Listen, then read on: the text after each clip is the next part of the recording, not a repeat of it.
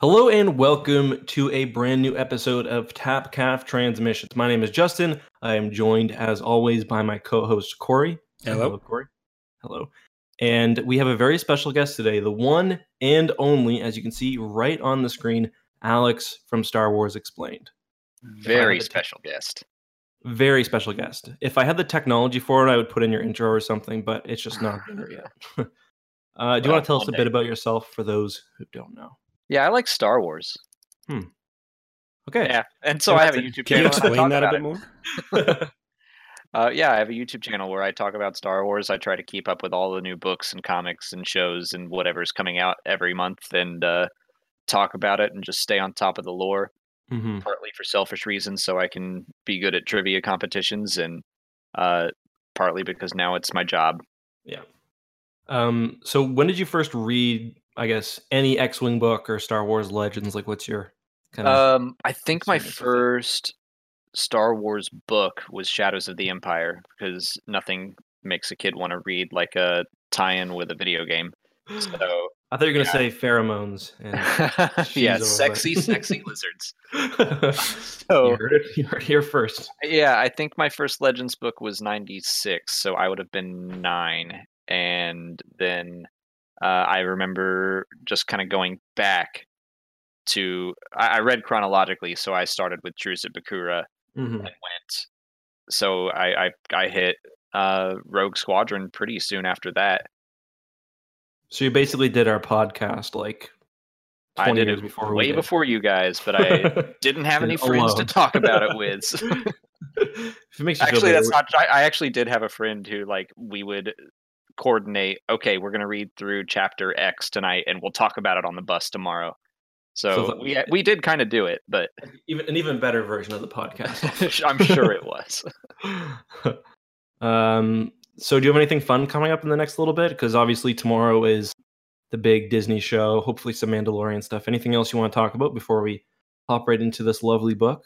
Yeah, I'll just give a shout out to Dragon Con, because it's the best time of the year. And it's in Atlanta, where we are located, and it's just a giant nerd party. It's like no convention you've ever been to before. It's more about like just imagine like a giant Halloween party, but it lasts for 4 nights and it does not stop. Like, I remember the first convention I went to that was a normal convention. I was like, wait, it just stops at 5 and then you have to like go to a bar somewhere else? Like, Dragon Con just goes nonstop. So yeah, we're excited to do that, but it has become more and more work related as well. So I'm moderating a couple panels, but this time I'm moderating the Q&A with Jonas Suetamo, who plays Chewbacca. So I'm new Chewie. Super excited. Yeah, I'm excited to get to just have some one-on-one time with him in front of like 200 people.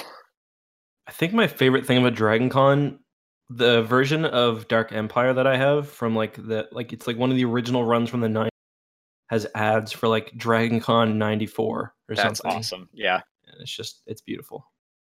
Anyway, Corey, are you going to talk or what? I have nothing to add right now. I'm just letting this happen. Okay. You're the host for this week, so... I hate being host. I'm so bad at it. But I guess we'll move into the book now, because it's a fun one. I like it. Anything you want to talk about first, Corey, or do you want to? So the name of the book we're talking about this week is Wraith Squadron. That would be probably a good thing to note to bring up for everyone. Jesus. It's a Star Wars book. It is once again back in the X-Wing series. So we took a break last episode from the X-Wing series to talk about Darth Plagueis, and we are back with the second half of the X-Wing series is actually written by a different author than the first half. Those are written by Michael Stackpole, and these are written by Aaron Alston. So I guess we should talk a little bit about him before getting into the book too much. Do we know why the switch was made? Or was it just to bring new like life into the series? Because there's still so much of like Stackpole's Rogue Squadron story left to tell, and I guess some of that was in comics, but. Yeah. Is there any like information on why the switch was made? I have no idea. Was it? I just assumed it was like Stackpole had a 4-story arc that he was like, this is the story I want to tell, and then maybe he was done. But I don't know. Yeah, they've always they always were kind of a writing team, so it was probably something that they'd planned themselves rather than Bantam, right? So yeah, I'm flipping through my essential reader's guide. That's that sound, that slapping sound. If you guys can hear it, he just gets very excited about X-Wing. I can't help it. Okay. Sorry, go ahead. Just while you're doing that, so some of the other stuff people may know by Aaron Alston would include he did a third of the books for Legacy of the Force and Fate of the Jedi, I think. Was he the only one, or him and Karen Travis were both on both of those? And or him and Troy. No, yeah, Karen Travis was Legacy of the Force only. Then they swapped in. Who did they swap in again for Fate of the Jedi? I'm not cheating. No one can see that I'm cheating. It was not Christy Golden. Yeah, not Christy Golden. Yeah, so he did like big parts of Legacy of the Force, but really that's kind of Troy Denning's era, if we're being honest. Yeah. He also did 2 of the 19 Yuuzhan Vong War books, so good on him there. But unfortunately, he did die a few years ago, so this episode is dedicated to the memory of Aaron Alston. I don't know if he'd want that, just like based on what the last episodes have been like. Yeah, that's fair. I don't want to get sued by his family. I never met Aaron, but I have heard so many people say amazing things about him that he was just nothing but the best person ever. So we can at least say that. Yeah. He wasn't his like I guess the illness, or he had a heart attack or something, wasn't it at a convention? Yeah, I think I heard. Yep.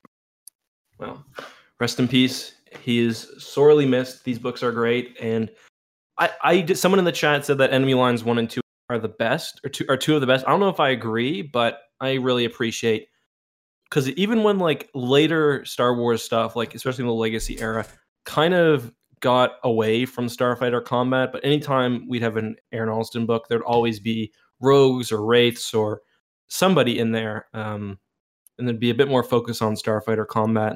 Like I feel like one of the books, oh no, that might be one of Stackpole's books that starts with the simulator in New Jedi Order, but regardless, it's a real shame.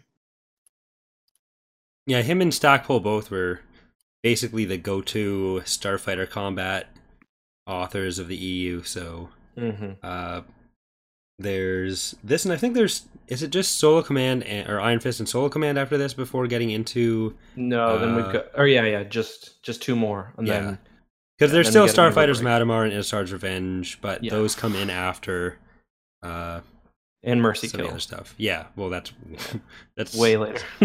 That's going to be a 2025 podcast for us. Yeah. So what did you guys? I guess I don't. Alex, you said it's been a while since you've read Rogue Squadron, right? A few years, like the Rogue Squadron arc, I guess. Last time I read the first 4 books was in, I want to say 2015. So it's been 4 years since I read those, and then I can't remember the last time I read Wraith Squadron. So this question might be a bit more for you, Corey, but what do you think is different in like how Alston writes versus how Stackpole writes?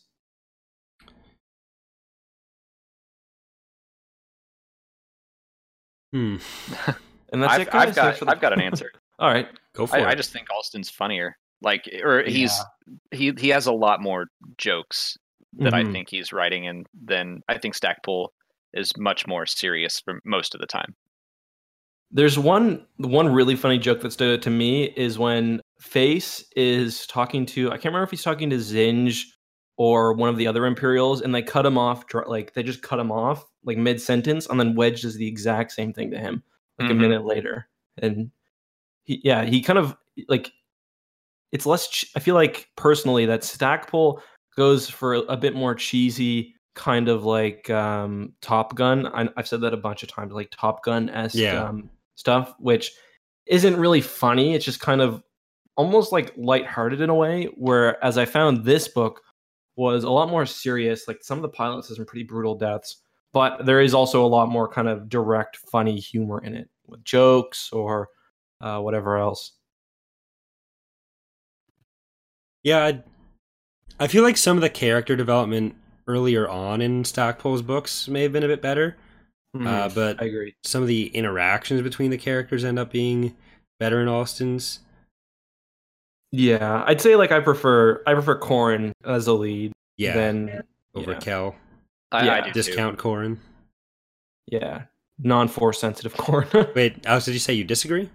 No, I agree. Oh, okay. I like Corrin Horn more than Keltainer. Yeah. And I'd say the stackable characters definitely see a lot more play later on. The Wraiths do kind of, they do see some action, but a lot of it's kind of like in Wraith stories, where you see like, I feel like you see Corrin especially, but even some of the others like Tycho shows up occasionally in other things. You do like, you get that a little bit, but not that comes. quite as I think that a lot of that just comes with who they are, or like what the squad is supposed to be. Whereas That's like Rogue Squadron gets to borrow more from like the original heroism Mhm. mythos. It's kind of like Justice League versus Suicide Squad kind of deal, except I guess both what of are we, those some were kind bad. of Wraith squadron? Yeah. I get what you're that's saying, fair. though. Yeah, I guess they're kind of like supposed to be in the background or like, you know, slumming around somewhere. Yeah, Not, they're supposed to be the ones that like, if they died, no one would miss them, and they could do all this insertion. They had all these other Mhm. skills, but they end up. A lot of them end up redeeming themselves, or just by the end of the book, it makes it seem like the stuff they'd done to get kind of blacklisted and then brought into Wraith Squadron wasn't that bad in the first place, Mhm. which was kind of weird. But Yeah, I mean that's pretty much the case with all of them. Like, is there anyone who does anything real? I mean, like Kel probably shouldn't be flying.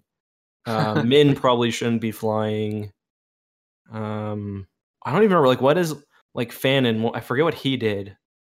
And some of them, yeah, like it doesn't seem like because there's when Wedge for. So I guess we should give a bit of background maybe before we talk about the pilots. Well, that's kind of the start of the book. Is that Wedge has just gotten back from the events of the Back to War, where they've taken down Assard. They're reinstated as part of the New Republic military. And rather than take up his position as the leader of Rogue Squadron, he has this new idea for a squadron that can use all the skills, or that would be better suited for the kind of missions that Rogue Squadron had to do. Yeah. So that's Kind of when like he starts a- building this. Yeah. So he talks too about when they were kind of creating Rogue Squadron. If two pilots were of equal skill, he'd choose the one with the better like ground capabilities, like whether they were a sniper or some sort of commando or whatever else. So Rogue Squadron kind of ended up being really effective when they were on Coruscant and doing other missions. But this time around with Wraith Squadron, he wants to make a squad totally of people who, you know, will be basically top on the ground, and then also at least very good starfighter pilots or decent starfighter pilots, I guess. Yeah. Yeah. But does he? I don't know if he ever really explains why he wants the washouts, though. Maybe just because. Yeah, I don't. Do you guys remember that? Like why he's going for washouts? I think because he knows that they'll be more willing to do something so weird like this, that he said they'd like be willing to do anything to get back into a cockpit. Right. Yeah. And so if they're meant to be more of a ground team, but you'll also get to fly, like that, they'd be into that. Yeah. I think Wedge largely expected that they would not survive. Was kind of he never. It was more of the subtext there that I got out of it. Maybe I was reading more into it than was there, but it seemed like he did expect that this team would not really make it through much. Yeah, he's like right there with them. I don't. Yeah, I know. I kind of felt that too because it's like it is some kind of Suicide Squad, but but he is right there with them, and you know he like Rogue Squadron has just been incredibly successful, doing kind of like a very Wraith Squadron-esque thing, like operating out of New Republic official capacity. So yeah, interesting. I kind of got that feeling too, though. So the book does kind of follow the same broader plot points that Rogue Squadron did at the start, where pretty much for the first half of the book, if not the entire thing, where you start off with getting together all these pilots and then training them. They have a very similar training mission where you're kind of following. After Wedge says that he wants to form the squadron with Akbar, they have the before that they have the kind of victory parade coming back to Coruscant, and they're doing all the competitive starfighter acrobatics with with the new Rogue Squadron. If there's anything you guys want to say about that before we... I mean, that was also just the competitive nature of it is so flyboy, and how they just want to show off in front of everyone and like doing stuff that would potentially kill people. Yeah, that was what I was thinking the whole time. Like, what if someone fucks this up and they just blow up the city? I had to look up the word airsats because I feel like Alston used it 2 or 3 times, and all it means is like fake. But I was like, who talks like that? Yeah, Who the only uses reason I that knew word? about it was it's one of the titles of one of the series of unfortunate events books. I think we lost Ek. I figured he'd come back. Yeah. I was just going to try to cover for him. This always happens when he's the one streaming it. But anyways, yeah. Alright, sorry about that, guys, and sorry to everyone who was watching this live. Unfortunately, the Eckhart Slaughter household suffered a loss of power. A-wing straight into the bridge. And, yeah, my computer's down and I'm recording this now from a mobile phone, so sorry about the loss of audio quality there. Yeah, we'll try to go probably a little bit shorter, unfortunately, to make sure that he doesn't lose phone battery, but... Just scream every time you go down 1%. I got a power pack, so he should be okay for a while, but... That is some modern technology just coming to the rescue there. All right. It's cozy now though too. Like I'm all huddled in my office. Hey. It's pitch black. It's my trigger word. I know, that's why I said it. Cozy? Yeah. Yeah. I described his YouTube channel as cozy once, and it was. I don't want. We don't need to get into that. Yeah, it's old wounds, not like not the Star Wars old wounds either. All right, we're not talking I about the think back door today. We're talking about Wraith Squadron. So, yeah, and I think the last thing we talked about before the tragic events of a couple of minutes ago was the formation of the squad, really, and choosing members and whatnot. And I was just wondering whether you guys had like personal favorites or least favorites. I think Piggy's my favorite of the bunch. Yeah. Yeah, Piggy's pretty great. Runt. Do you relate to him somehow? It's just weird. Do you relate to Piggy somehow? What's going on? Why is he your favorite? Piggy? I mean, I like that Legends did weird stuff, and I don't think Canon does enough weird stuff, but I like that they were just like, hey, let's have a Gamorrean pilot, and how would that work? And they made it work, and I think that they should swing for the fences a little more in the new books. Yeah. I like that we get the reference to the Ewok before we get the Ewok. Yeah. Ewok pilot. And like a lot of casual racism in that scene too. Not even casual, like overt racism. Yeah, like come on, Wes, don't be an idiot. This couldn't be happening. I do love Ketch, like the Ewok thing that cracked me up. Yep, Commander. Yeah. And that like became a callback throughout sort the of a rest of real the story. thing. It's weird that it became a callback through the rest of the story, even though like 90% of the characters doing it would have had no frame of reference for why that was funny.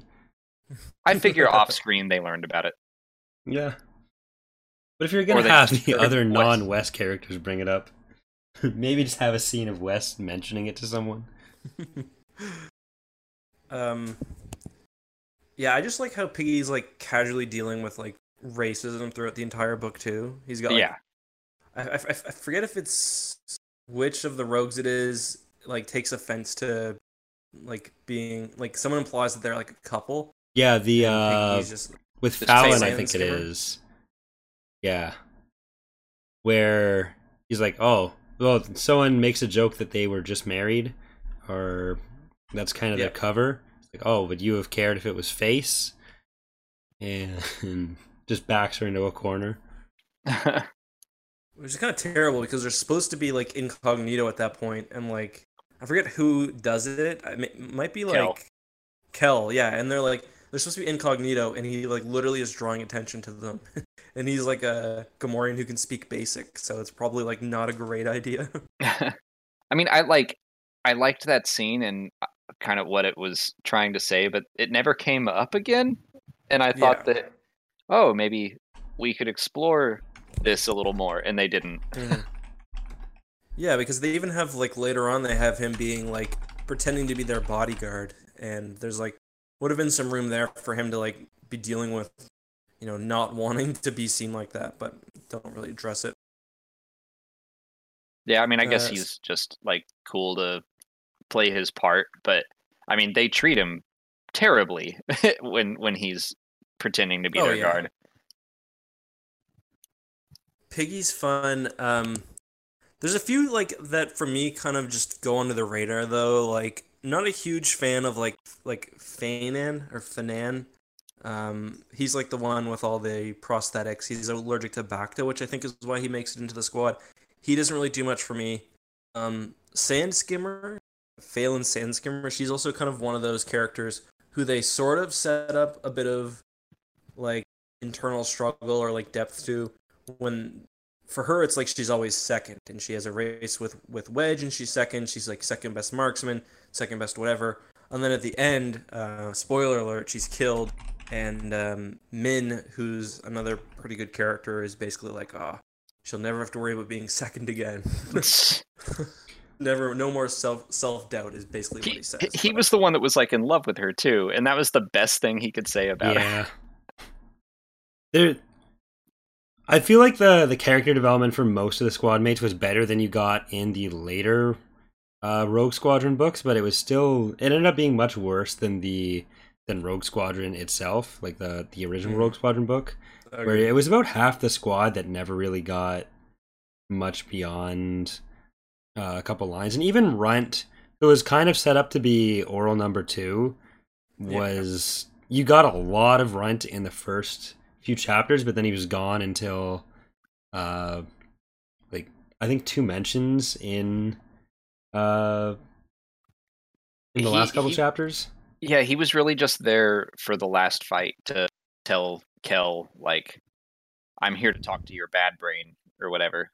Yeah. And kind of bring him back to the panel.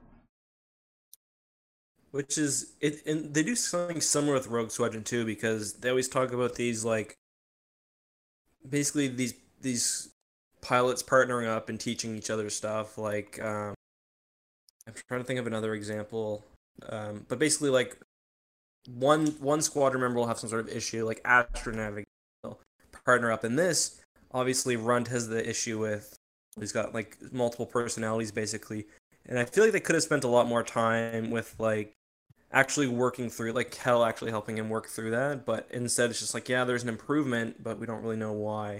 Like you don't really get that sort of same off battle camaraderie that you do in Rogue Squadron 1, which is why that's kind of still one of my favorites. Yeah, he gets over it very quickly. Like once Kel has to give all of his points to Runt, it's like the next time they fly together, it's like, hey, you look like you really got that under control. And he's like, yep, that's it. My big horse brain figured it out, no problem. That's one thing we were talking about before we started recording too. The book basically some more of Aaron Alston's Star Wars Alien Xenophobia, where he says Runt has features like a draft animal, except for the luminously intelligent eyes, and like that's really insulting. Like, why? Just because he's horse shaped, does that mean that he looks like a draft animal? It's one of those weird things where, like, yeah, it's racist in universe, but is it in real life? Like, I don't know. From I don't know the human answer. perspective, Like, yeah, it probably should. not. Yeah, but like he's just trying to describe that this alien looks like a horse. Yeah, and so that and we then- understand it. But yeah, in the context of Star Wars, it's like, oh, look at Horsehead over there. Like, it's obviously a Idiot. terrible thing to say. Should be plowing a field instead of flying a starfighter.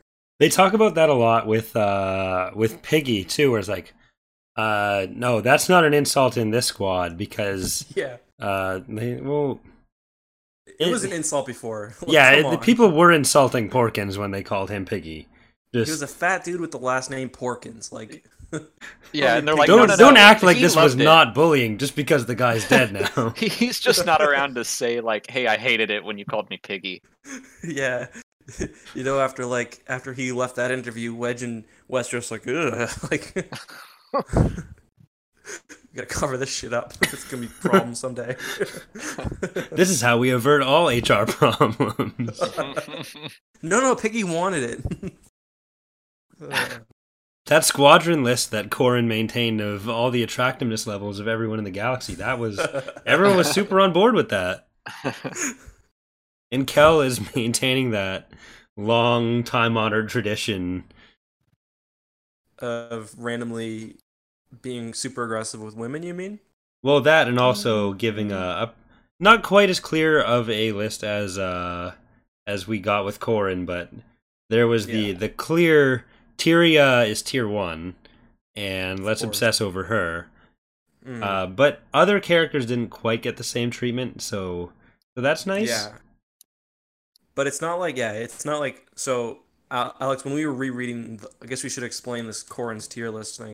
When we were rereading the X-Wing books, whenever there's like a woman that joins the squad or is anywhere relevant, Corrin will literally rate her attractiveness compared to another woman. So you can actually go through and like rate 4 of the women based on like how Corrin perceives them, because that's just how Why Star Wars haven't books were you written done in the this video 90s. yet? You most need to attractive. make that video. Oh, that's funny. Well, All in rank caps. 1 was a Salonian, so Oh yeah, The ugliest member of Rogue Squadron. Why Corrin thought this Rogue Squadron member was the ugliest, all caps. That's terrible. But yeah, this book gets a little bit away from that. It's a little bit less like talking about, like, kind of grossly talking about cleavage and stuff, and a little bit more. It's less like silly than the original 4 yeah, books. it doesn't go to it as often, but the whole Kel and Tyria subplot is not fantastic. That comes out of nowhere. Because they don't like you feel bad for Tyria, because like she's at one point she thinks she's the only woman in the squad, and then they get Phelan. But she's like, God, this is always what happens, because she's being hit on by like 3 dudes. Fannin, I think another guy, and then later he tells her he's in love with her, and she's just like straight up like, how much did you think about me today? And like the dude is so dumb, he doesn't even lie about it. He's like 30 minutes tops. And he's like, nailed it. He's like, oh yeah, I got this one, baby. She's like, She'll be rolls so her flattered. eyes. Later on, after she explains that to him, then he's just like, okay, I gotta make a mental note to think about her more. He just completely misses the point. And then finally, towards the end of the book, when they finally decided, like, oh, you're right, I wasn't really in love with you. She's like, oh, that was a test. You've passed. I was in love with you the whole time. And then they have a kid together. But he never asked how much she thinks of him. That's true. That is a fair point. That's a very fair point. Kel has a lot of those like moments where he just like seemingly realizes something for like kind of BS reason. Like when he realizes Wes isn't like a total murderous douchebag because he heard him saying some stuff about, he heard him basically hiding Min's condition, or him and Wedge were conspiring to hide Min's condition. It's like Wes was being like not a bro, but he wasn't a bad guy through the entire book. He's just like, he's so weird, because that scene to me is just so funny. Later on in the book, so as a bit of backstory, Wes kills Kel's father, because Kel's dad was basically like deserting in the middle of a battle, so Wes had to shoot him down, or else they'd give away his position. And then later on, so throughout the whole book, Kel kind of thinks that Wes has it in for him and is like some cold-blooded murderer. And then later on, he's working like up in the ceiling, like changing a light fixture or something. And he hears Wes and Wedge talking, and he jumps down off the ceiling and like confronts Wes, and is like, "Okay, we're cool now." And then he just jumps right back in the ceiling. That was such a fucking weird scene. He literally jumps straight back up into the ceiling. Yeah, like a monkey or something. How does he have that much lower body strength? It's like some Naruto shit. I was about to try to defend Kel and be like, I mean, he's probably a teenager and he's just like thrown into this adult situation and he's trying to figure out how it all works. But no, he's like 27 at this point. Same age as Wedge, basically. Like, he's way too old for this. Yeah. Yeah, because he was in, like, they kind of retcon him into Rogue Squadron, like the other books, because he was a commando, kind of attached to Rogue Squadron.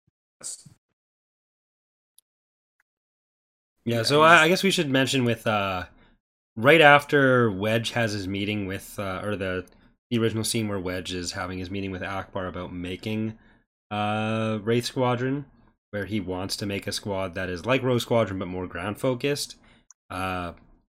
We see Mendonos, who is one of the other eventual Wraith Squadron members, as the leader of a training squadron, Talon Squadron, and they get pretty much eviscerated by Trigget? By Ackbar Trigget, yeah, and what we later find out is Soontir Fells, 181st, and totally not someone else pretending to be Soontir Fel, but everyone else in his squadron dies. It's just him and his R2 left, so that's what leads up to Wes and Wedge having to cover up for anything, because he has like full-on PTSD mental breaks during the book, and like understandably too. Yeah.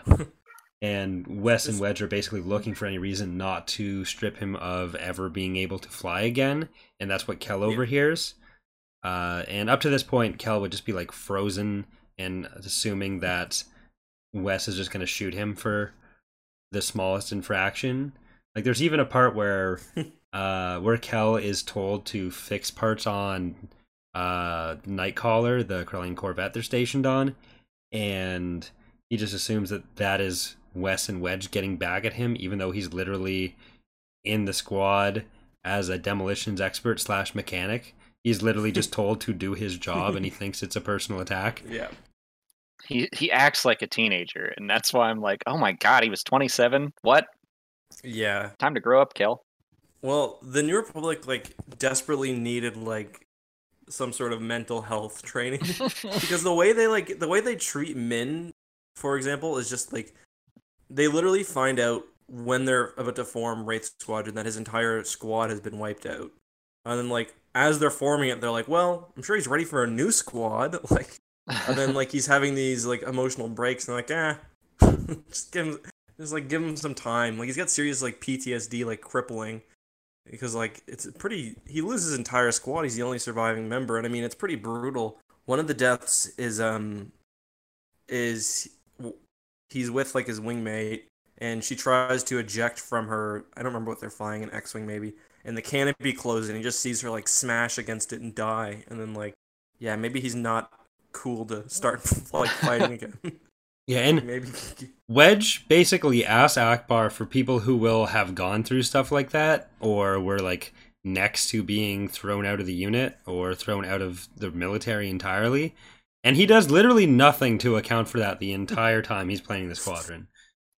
It's basically left to all of them to fend for each other, and it's just really bad planning.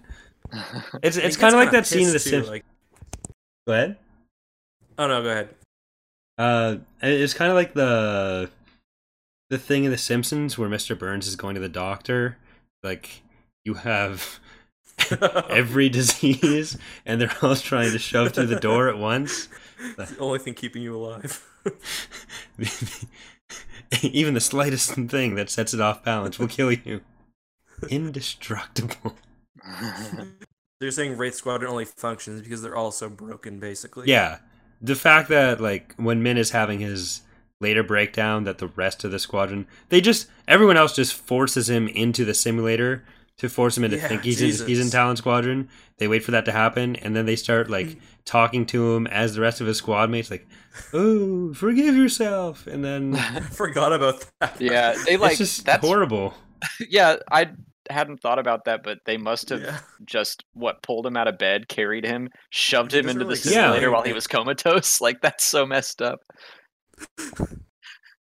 Yeah, it's like imagine like you're like in I don't know like a Vietnam veteran and all your buddies died and you wake up one morning you're like you're in the middle of the jungle with your old blown up buddies being like, oh, you must forgive yourself. Like it's not how that works. I don't think. Seems like it would make it way worse. Well, not for Min Donos. No, he does kind of snap out of it, and then at the end, because Min and Sand Skimmer kind of start a little thing together, and then he loses her pretty quickly after they start to give into their feelings, and he's like, I'm kind of over it though. I just killed the dude. And yeah, as soon as there's like a certain threshold, everyone in the squadron needs to meet, and then they're fine. Like as long as they meet those minimum requirements, all their problems are solved, and it's all good. Like for Kel, he just needed to be allowed to run away from a battle at Just some once. point, and Just like then he's a good. little. Yeah, like don't worry, you're It's like a all gonna bootstraps die. thing. Half the squad died in this battle, but you know what? I went for a walk, and we're all fine now. yeah, it's honestly, and like Wedge doesn't really understand because obviously Kel's got some like serious anxiety issues, and the way he deals with that is just by coming in and like yelling at him. It's like pull yourself up by your bootstraps, basically. I don't like you very much right now either. Have you tried not being sick or not being stupid? Like, There's people in the squadron with actual problems. yeah. It's like, what do you? Yeah, he's like, he basically hospital shames him. Yeah. Medical treatment shames him. I don't believe mental health is a thing. That's basically it. But yeah, so they kind of get this band of misfits together, but it kind of works out pretty good. The first battle, I think that they do basically as well as Rogue Squadron did in there. Well, not quite as well, but because they never are really against the same kind of odds that Rogue Squadron is. But I forget how many fighters they were going against in their first one. I mean, they had a Star Destroyer coming at them. Oh, right. It would have been the defense of Folar, right? Is that the first? Yeah. Yeah. So basically, they're stationed in this, like, is it a moon? Fuller's a moon of Commodore? Of Commodore, yeah. Right. So they're stationed in this moon, and the moon actually appears in the first book of the series too, and it's just basically they train in there. That's where Corran did like his run, and he gets pissed off because they steal his data and stuff. I think that's actually where the series opens, Fuller, I guess. But it's pretty close, yeah. Yeah, Wraith and Rogue both get trained in or both get formed in the same place, and they do some similar setup scenes with that, where you get Corran being upset about his scoring, and then you get Cal kind of being in the same situation where he's paired with Runt, who is really bad at everything. Like he has multiple minds that one will take over, and you get whatever score your wingman gets. So Runt gets Kel's score, 0. And Kel gets 0 because of Runt. So you get basically the exact same little sequence where Kel is upset about the score he got. And then Wedge, or in this case West, is just like, well, you learned something today, didn't you? And they're like, I guess so. That I'm a dick. And then he walks off. So then they're planning, I guess their next thing they're doing is, I guess it starts off being like a test for their astronavigational abilities, and then it turns into, when they're out there, Jasmine Akbar, who's Admiral Akbar's niece, and the communications expert of the team, she kind of figures out that there is a Star Destroyer coming. So what was originally an astronavigational exercise turns into a defense of the planet. Well, before we get into that too much, just with Wedge's general training style, does he just turn into more of a dick with this book? Yeah, I think so. Because with Rogue Squadron, after he did that to Corrin, he pulls him into his office like, "You see what I was doing there?" and kind of explains what the lesson was. But with Wraith Squadron, he's just like, "Yeah, sucks to suck, nerd." Yeah, and he beats Sandskimmer in a race, and he's like, "Well, got you, didn't I?" Don't call me old again. Yeah. Now you Come on, know Wes. to cheat. Go hang out Yeah. with the cool kids. He just like rationalizes why you're allowed to cheat. The Empire won't play fair, Missy. See, Fallon, if I hadn't cheated, I would have lost. Now do you see what I'm trying to show you? He's very brutal about it. He's like, just like the example he uses. He's like, when the Empire shoots through your canopy and blasts your guts all over your X-wing, and I've got to clean it out by hand, will you be mad that they cheated?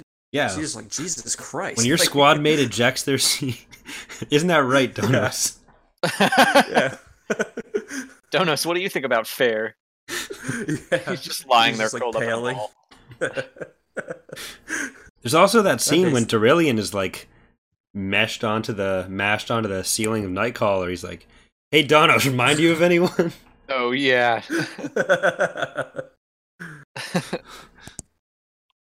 That also shows some. We were talking earlier about Kel's amazing jumping abilities. In that scene, what's his name? Vort, I mean, basically jumps up, somehow climbs a TIE fighter and jumps through the ceiling. So there's some pretty unreal jumping abilities in this entire book, and it's just something that I thought was really important to share with you. Yeah, so they are evacuating Folor. They need to make some extra time because I think it's called Borlaeus, the last transport. It's having engine issues. So they kind of come up with a plan to lure the Star Destroyer to the other side of the planet, where is it Runt that goes with Kel? Yeah. And then the two 'cause Blue they're Squadron wingmates. pilots. Yeah. And they Yeah, because Runt saves him on the way. decide to impersonate Han and Leia, where they're trying to make a juicier target for Apwatrid to go after. And they're just horrible actors, but they're able to kind of spoof the nav signal. Yeah, and then Star Destroyer turns around, everything is Gucci, and then they run back through the trench, and that's when like Runt's, I guess it's like a third personality. I think he calls it a student personality or something, or his Yeah. comes through and kind of leads him through the explosions and stuff, and basically Runt takes him to safety because I think he's pretty much ready to die at that point. Because he's like, Kel doesn't really have like a fear of, because throughout this whole book he's dealing with like anxiety, and he like sometimes he's unable to perform. But I think it's mostly related to when people are relying on him, more so than like a fear of death. So like, for some reason, once he's kind of accomplished what he needs to do, then kind of pressure's off and he's able to escape and he feels good. But then throughout the book, whenever he needs to do something and people are relying on him, even if it's just like fix the ship, he starts getting like really stressed out. Yeah, he's waiting for failure, and then he's waiting for Wes to kill him for his failure. Yeah. So he was washed out because of several like mechanical failures, and Yeah. so I want to make sure I was understanding that those were all user error, right? That was him Yeah. getting freaked out. He seems to suck when he's not in the simulator, because even when I think his first time flying is like he's like, oh, they're shaking, and then he's successful and Yeah, like they really focus when he's in the first simulator run on being like, oh, well, why are all these other people nervous? This is just a sim. But then you get to the actual flying mission and he's just frozen for the first few seconds at least before they actually get engaged.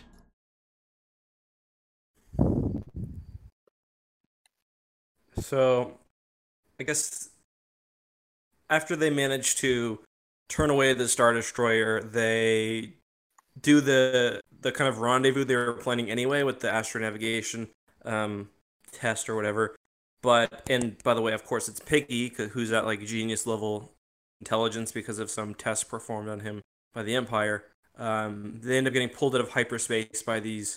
They're kind of like a few different kinds of a few different kind of minds. They have like interdiction capabilities, but they also ping an enemy ship when they pull somebody out, and they let off like a really powerful ion burst to fries entire ships. And this scene was like the one that was for me most different from Rogue Squadron, because they're kind of like sitting in space and they're like trying to figure out a way to save themselves, and it's kind of like the whole point of Wraith Squadron is they're supposed to be able to think on their feet and do stuff like this, and it's the first time you really see them come together and kind of create a pretty crafty situation to get out of it, or a pretty crafty way to get out of their situation. Mm-hmm. Yeah, so Wedge basically just asks Kel if he's ever seen anything like it or if he knows what it is, and Kel pretty much rebuilds the mine out of everything it did, and he kind of infers that there would be the communication burst to let whoever know that it had gone off, because basically the mine is supposed to be a trap. It goes off, shuts the ships down that come in. It's put at a place that a ship is likely going to jump into the system, so it could be a bit less powerful, and then it just alerts whatever ship to come and deal with whatever's left. So they start making a plan to deal with whoever's going to go check on their remains, which they assume is probably going to be Implacable itself, but instead Nightcaller, a modified Corellian Corvette, comes out, which is mostly just a Corellian Corvette that's been turned into a light carrier. Yeah. And like a mine layer too, I think. Yeah, so they come up with a plan on how they're going to get into whichever ship whatever ship comes after them, where they're going to try to insert one person, Piggy, while the rest of them kind of play dead. And it's a pretty ridiculous plan too. Yeah, and in the middle of space they build this device, the Lunatic.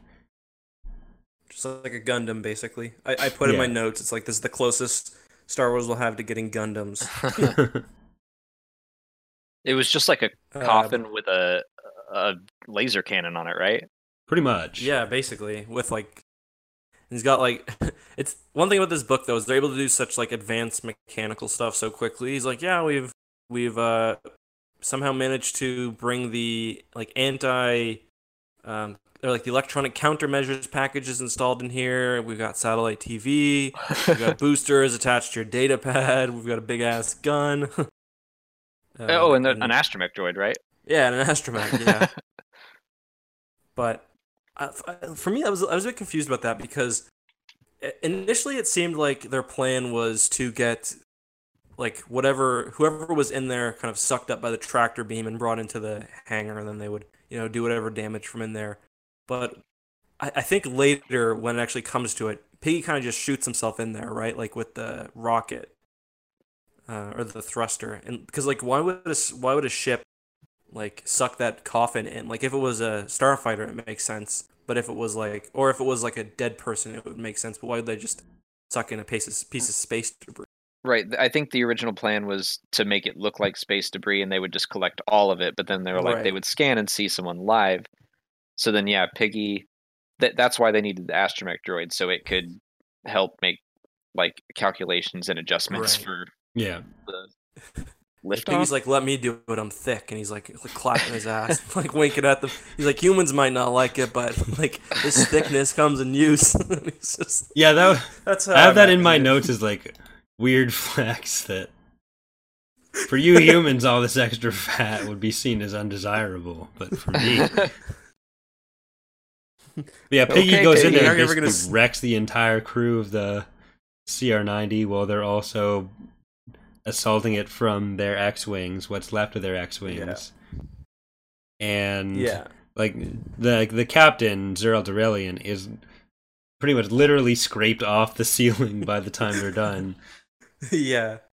Because they've got like this modified X-Wing, because they take the blaster cannon, one of the X-Wing, like break it down to its component parts, kind of make it into a weapon that Piggy carries, and he blasts through the ceiling, and well, accidentally Obliterates smooshes a one person. of the yeah, like no regret or anything.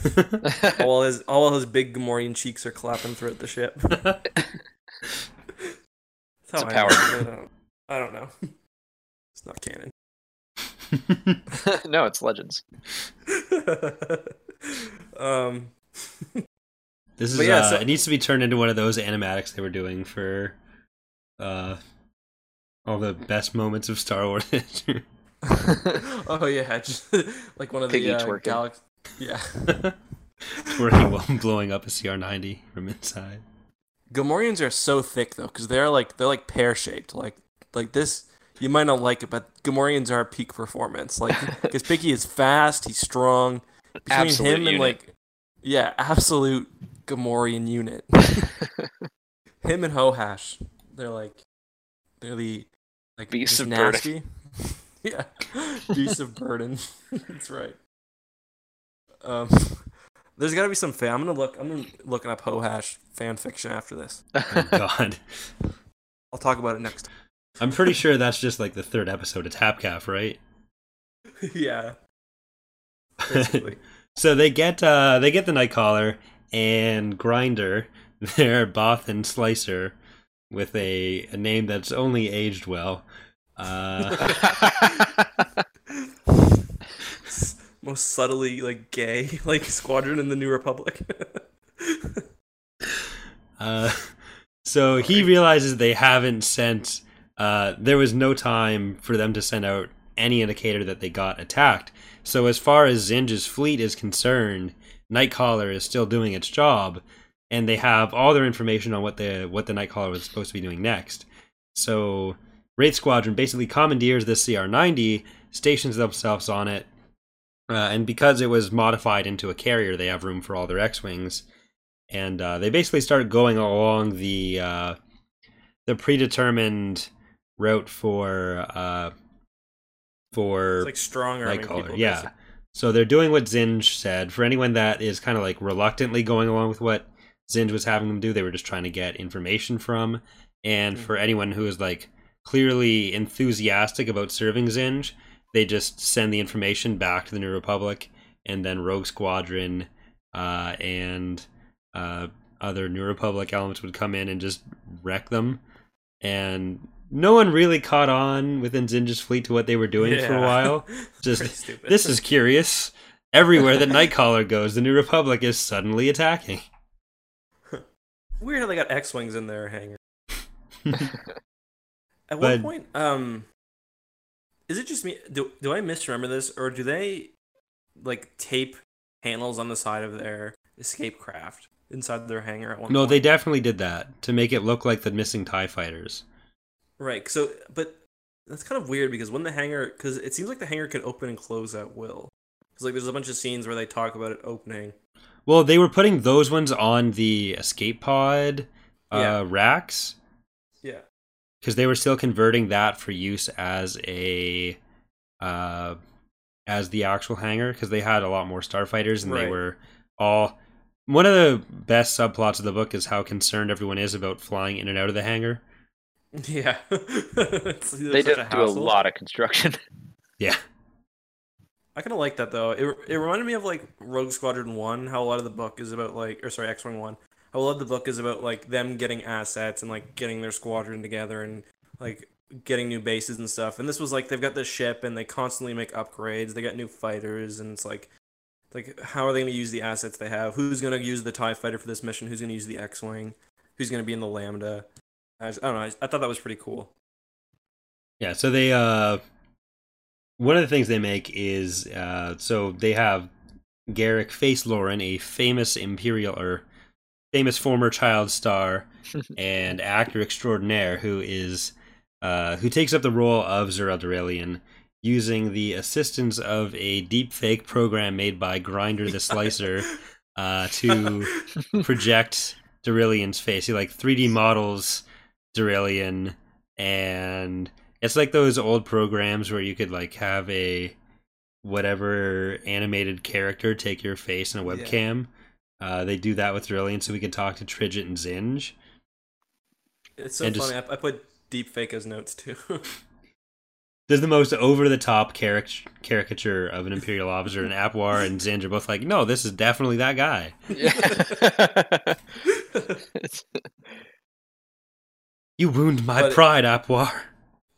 Yeah.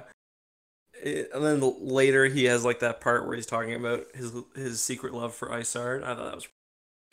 Oh, yeah. Yeah. She smelt of musky. And that's to get Trigget back into believing it's all real. Like, that was when so he forgot the best way to lead line, Yeah. I think it was. Yeah. the best way to follow is to lead. Right. What do they call that again? Like a secret... There's a word for that. It's like a secret code that is like signifies that you're a member of an in-group. Yeah. Like, you know in Inglourious Bastards when they do the what's it called? Like, you know, like in Inglourious Bastards when he puts up his shibboleth, yeah. He puts up like a 3, but he does it the American way, or like 3 fingers instead of the shibboleth. Yeah. Sorry, I wasn't listening to you when you were saying that. I was too distracted by how fucking hot Isar is. She smelled like freshly cleaned stormtrooper armor. And it's funny too, because the other Imperial is basically like, that is what she's like, because he had met her when he was young, when he was still a child star. He says like, his knowledge of Isard convinced me, basically. He's like, yeah, she smelled like pine sol. I just remember reading that, like, this is never going to work. And then it worked. And I was like, oh my God.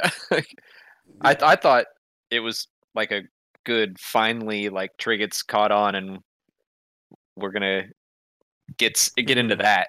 But nope. They get all that weird off-character acting for Darillion. And then they have the battle where someone has clearly tipped the New Republic off. They have Darillion's ship getting followed by the New Republic, and not once do they consider, wait a minute. Yeah. No wonder they lost the war. Yeah, seriously. I gotta say, though, the whole scheme they make up to basically avoid hanging out with the other ship crew is, like, so over the top and ridiculous. It's like, they don't want to go out for coffee, so they... like, let's engage in biological warfare. Yeah. Yeah. They're like, okay, they want to come visit us. What's the only option we have? Poison their whole crew with a biotoxin and steal TIE fighters. It's like, could you not have just, like... Kel's like, maybe we could try something else, and Wedge is like, no, it's the only way. You know what would have been a lot easier than that? Just telling them that their ship was infected. Yeah, we're all sick. Diarrhea. It's not good. It's everywhere. It's like the excuse. If you ever just self-admit that you have diarrhea, people will just no one's going to question that. Yeah. Like, oh shit, man. All right, well, maybe next time.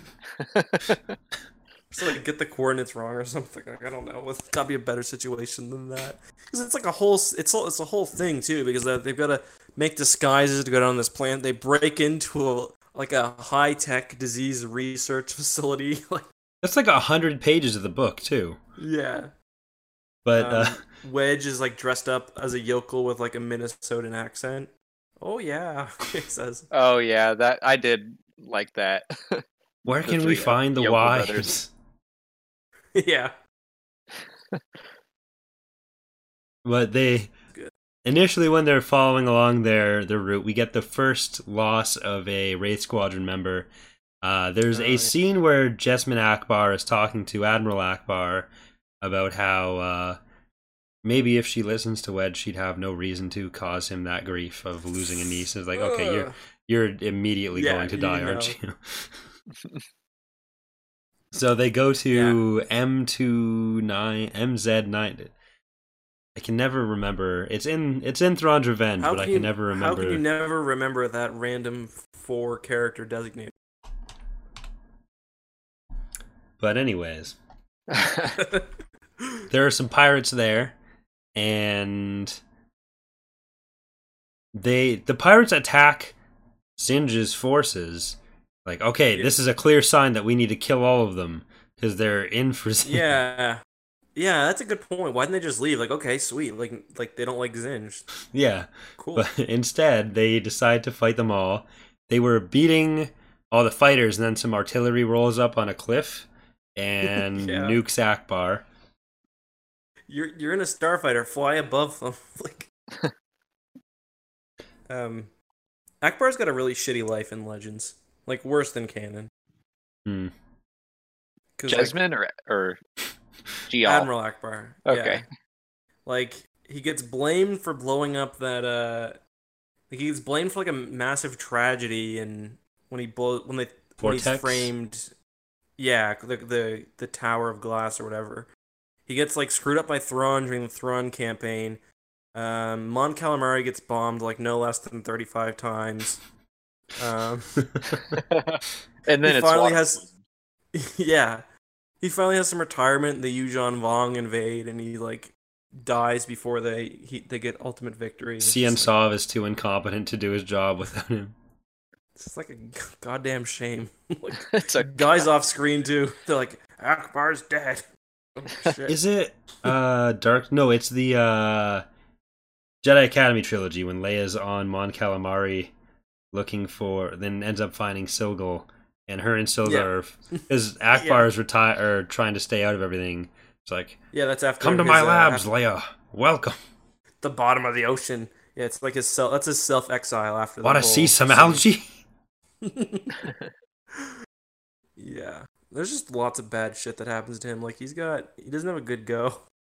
He really doesn't. No loved ones besides his one niece who's like brutally killed. Well, Silgal Scraped is across. related to him in some way, but no one seems to care. Oh yeah, that's But yeah, so Silgal, or not Silgal, Jasmine. Jasmine is getting blown up.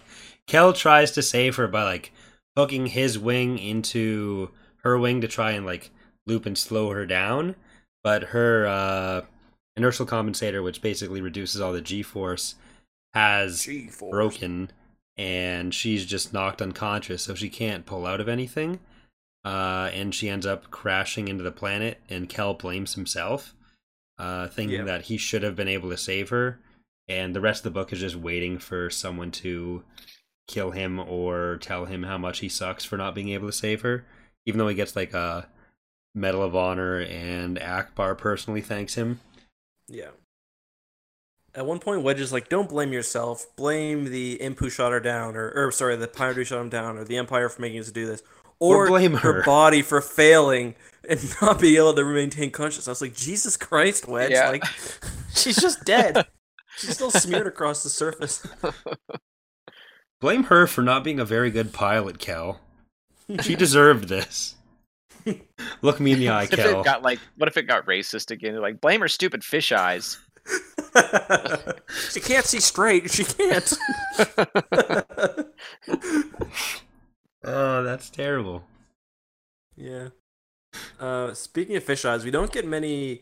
There's a couple things we don't get in this book. We have no Tapcaf references, and that's. I went back and checked, and this is the second one, including Bakura, where there's none. And we have no Akbar water metaphors. And generally, I Actually- thought Akbar wasn't written very well. Not to the same degree. And I didn't think Akbar was written that well in this one. Didn't So- seem like it. One of the better subplots of Tapcaf Transmissions as a podcast is that Eckhart gets annoyed by any mention of Corellians and odds, and I do as well because it comes up a lot. In this book, that second gets book. subverted, where the only mention is where at some point Wedge says even a Corellian would listen to those odds. They still can't goddamn control themselves, even if it's just one. Like, But early on in the book, when they're talking about all the candidates for the pilots, there is a Quarren named Triagor Sluss. And do we know what happens to Triagor Sluss? no. What happens? He was washed out. Okay, Corey. I don't know if that's a water reference. It absolutely. That was a clearly chosen word for the Quarren. I think you're right, because I think I did take a note of that. I do like at the end, though, how Akbar is, like, standing on the beach, just, like, looking, like, sadly at the ocean. He like wants to go swimming basically. Like he's like waiting for someone to like be like, go on, like take a dip. Like he's been spending his day like in a hot room on the freaking I don't know, a big like slightly damp room on home one. He just wants to go for a goddamn swim. I love every scene between Wedge and Akbar in these books. I don't know what it is. Just every time they talk to each other, it's great. And one of my notes was just the friendship between Wedge and Akbar is great, but later on in the book, Wedge is like, we're not friends, but I do respect it. Yeah. Let me believe, like, yeah, don't being friend, but he's don't just take like, this away from me, Wedge. I'm not Kel. I don't deserve your derision. I don't even remember where we were in the plot. So, Jasmine just died. And right after that, they are still following the route, and we end up at the mission to get with all the Transparis deal. Oh, yeah. They need to blow that up for some reason. Actually, I think that was before Jasmine died, but either way. Probably. I don't remember. Oh, yeah, her skill's like communications, right? I don't remember if she helped. Was it on that mission or Storinol where Fallon gets to flip over a TIE fighter? She got to be the first person to flip over a TIE fighter. I don't remember, to be honest. All the missions kind of like the missions do the same thing that like the X-Wing books do before now. They kind of don't advance the plot a lot. It's just like, so to me they kind of run together because it's just like this is thing that happens. If you skip those sections, it doesn't impact your ability to understand the book. Yeah, there's a little bit of the character development, but yeah, exactly. So I guess that does bring us to when we're starting to hear about getting together to attack in the preparation for what ends up being the Battle of Marobe, where they end up on Storinol for their mission to get the biological warfare agents, and I believe they needed 2 more TIE fighters so they could restock the Nightcrawler's complement and not have their cover blown too early. Yeah. So they want a disease that will go through the other crew, but they don't want it to be too serious because they don't want people to get sick. But, like, honestly, you probably could just like taken a crap in like the ship's vents or something, Jesus. Or like I don't know, just like gave one of the crew members pink eye or something. Like, there'd be easier ways than break into like a high tech like thing with like a high tech disease containment building with like a attached nuclear bomb that will go off. Like, and they almost screw up the TIE fighter section too, because Face ends up saying eyeballs, that they've got 2 eyeballs coming back, which is the New Republic fighter jockey term for TIE fighters. Like that, yeah, that was pretty cool. Well, that one they actually did catch on, and Face was like, "We've been made." So those guys are a lot smarter than Trigget. Yeah, there was a scene that was in the original edition of the book. I don't know if anyone still has that copy, where after that happens, Face just starts talking about how hot Asard is, but it didn't work this time. Dude, have you seen the legs on old Iceheart there? And they're like, oh.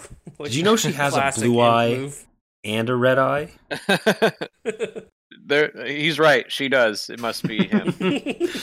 That checks out. Someone check the HoloNet. We gotta see if that. Yeah.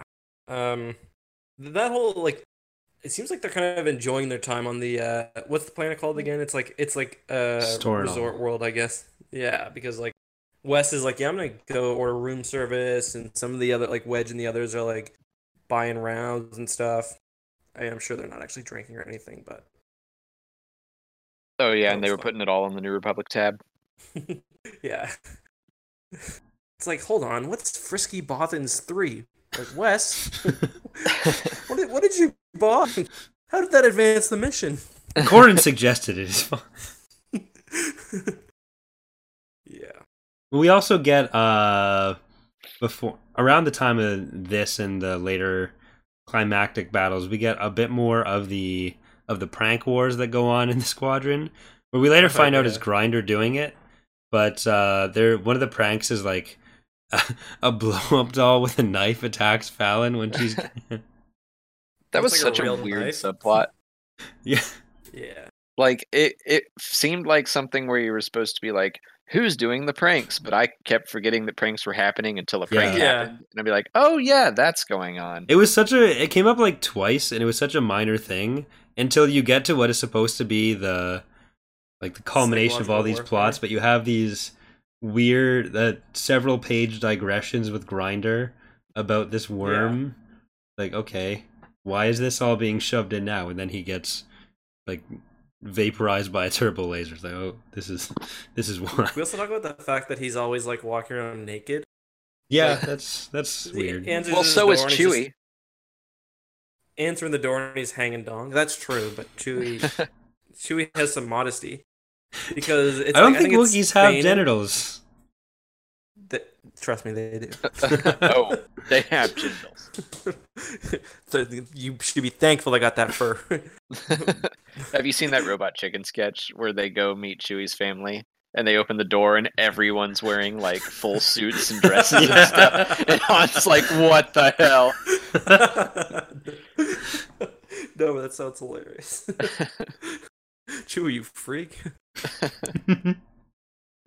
But Fanon's like, are you gonna wear a towel this time? So like, I don't know. That's like, you shouldn't be doing that to your squad mates. Like, Fanon, don't. What do you know about this? Why aren't you wearing pants? There's no time. At least put your hand down, Jesus. Nasty old Bothans. That's a classic Bothan power move too. You know, Boris Falia one day just showed up in the Senate, just like, it's my tradition, baby. Who's gonna call me on it? Like, yeah, this is just what Bothans do. You racist. We swore an oath of Trevi, which means, first of all, loyalty. Second of all, no pants every second Monday. Get used to it. Grinder's family swore our cry against pants. I wonder if there's any, speaking of Bothans, the Bothan families tend to be very interconnected. I wonder how far you have to go to connect Grinder and Borsk Falia. Dude, like, I wonder did if we there's get a Grinder's real name anywhere? Probably. I think so. I think at the very beginning. Okay, I'm gonna have to search Grinder on my... Star Wars Grinder. Ersk Threag. I don't recognize that last name. But yeah, so we end up next at the mission for the Battle for Marob, where that is where all the Faller base people have relocated to. So the Borleas, all the support staff, and the plan is for Implacable, so Apor Tridget ship, Nightcaller, Provocateur, which is a Nebulon B frigate, and Constrictor, which is a Corellian corvette, are going to assault this base, take out the remainder of Faller base's staff, which would include a lot of presumably Rogue Squadron support staff as well. And so the rogues, so the Wraiths are getting ready to be part of this assault, and then at some point during the battle, they're trying to position themselves in a way to take out everything. All the Imperial forces, but it comes to Tridget's attention before they jump into the system that it is a New Republic trap, that New Republic forces are going to jump in behind them and kill everyone. So he's like, see ya. Yeah, so Tridget just decides, you know what, I'm going to stay here. Well, everyone else is already jumping. They get into the system, and so it's just, for Zinja's side, you just have Provocateur and Constrictor, and you have Nightcaller basically 2v1ing until the New Republic reinforcements show up. But they lose their entire bridge crew because they just get annihilated by... I think Provocateur does that. The ship also has a weird thing with shields. Not in this occasion, but it's like every time a ship enters battle, it doesn't have its shields up right away. Yeah, they're trying to save power, I guess, where they're only going to put Yeah. shields up when they think they're going to be attacked, even though they're assaulting a base. So you'd think they should be Yeah. prepared for something, but they don't. So they just destroy the provocateur or the constrictor's bridge, and they then do kind of the same thing they did against the Lancer in I'm gonna say Wedge's Gamble. That's in number 1. Was that in Rogue Squadron? But either I way, think one it's of the Rogue earlier Squadron. books. And I was wondering how they just cut a frigate in half like that, but since I found out it's a Nebulon B, that makes a lot more sense. Yeah. Stupid Nebulon. Kind of a well-constituted Imperial fleet, though, all things considered. Star Destroyer, 3 support ships. Yeah. Seen worse. But what did you guys think about Wraith Squadron's casualty rate so far? Because they've only lost Jessamine. They do lose a lot in the Battle of Ession later on, but even up through the Battle of Merope, they only lose Jessamine and I think Fannin Spleen or something. Yeah. They do kind of the same thing they do in Rogue Squadron, where they manage to keep all the pilots alive, but they slaughter like the secondary bridge crew or like whoever else. Yeah. Did everyone in Rogue Squadron survive? They lose like The Shistavenin? they always lose like, oh, we got In a the Bothan first in the book, squad. They See lose ya. Lujane and I think one other Oh person. yeah. Lujane's And then- killed when she's asleep. Yeah. Yeah, and Bror Jace goes missing at the end of Wedge's. Sure. No, is that at the end of Wedge's Gamble or one of the earlier ones? He goes missing at the beginning of Wedge's Gamble, and then isn't it? And then doesn't he show That up sounds on right. Coruscant? No, he shows up on Typhera in Back to War. I think he's Oh, gone yeah. for all of Krytos Trap. I don't know. But anyways, yeah. So they only There lose are other Jessamine, casualties though. but even though they're like half of them are described as like garbage pilots. Yeah. Or like just okay. Like yeah, I think you're right. The casualty rate is certainly a bit. It's kind of all the like the problem with these books. It's hard to keep track of 12 characters, and it's even harder if you're killing and replacing them. Yeah. Like, I've got It a would just shit be memory. yeah, it'd be impossible to be like, okay, well now Bing Bong the Quarren is Rogue 9 and I have to remember that. And like, yeah, you can't just constantly have a cycling rotation, but I think it's fine for Yeah. just for story's sake and sanity's sake. Towards the later part of the book, they do get a lot more into just like using the call signs, and they only Awful. really assign it earlier on a couple times, and then I think grinders and Kells get used a lot more often. But everyone else, it's like I don't know who the hell's who. Yeah. It would be nice if they like just put in parentheses like Yeah, who they meant. or even in the dramatis personae at the start, if you could just flip back to that and be like, okay, this is. Oh yeah. Yeah. Well, in some of the other books, they have the rogue designator, but maybe in book 2 they'll have that. Sure. Because I think in let's see, the other books they will say like rogue 1, but I might be mistaken. I don't know. I don't think so. Oh crap! I just closed the notes. But in that battle, I'm trying to see if there was anything particularly noteworthy with that. Anything you guys took away from that battle?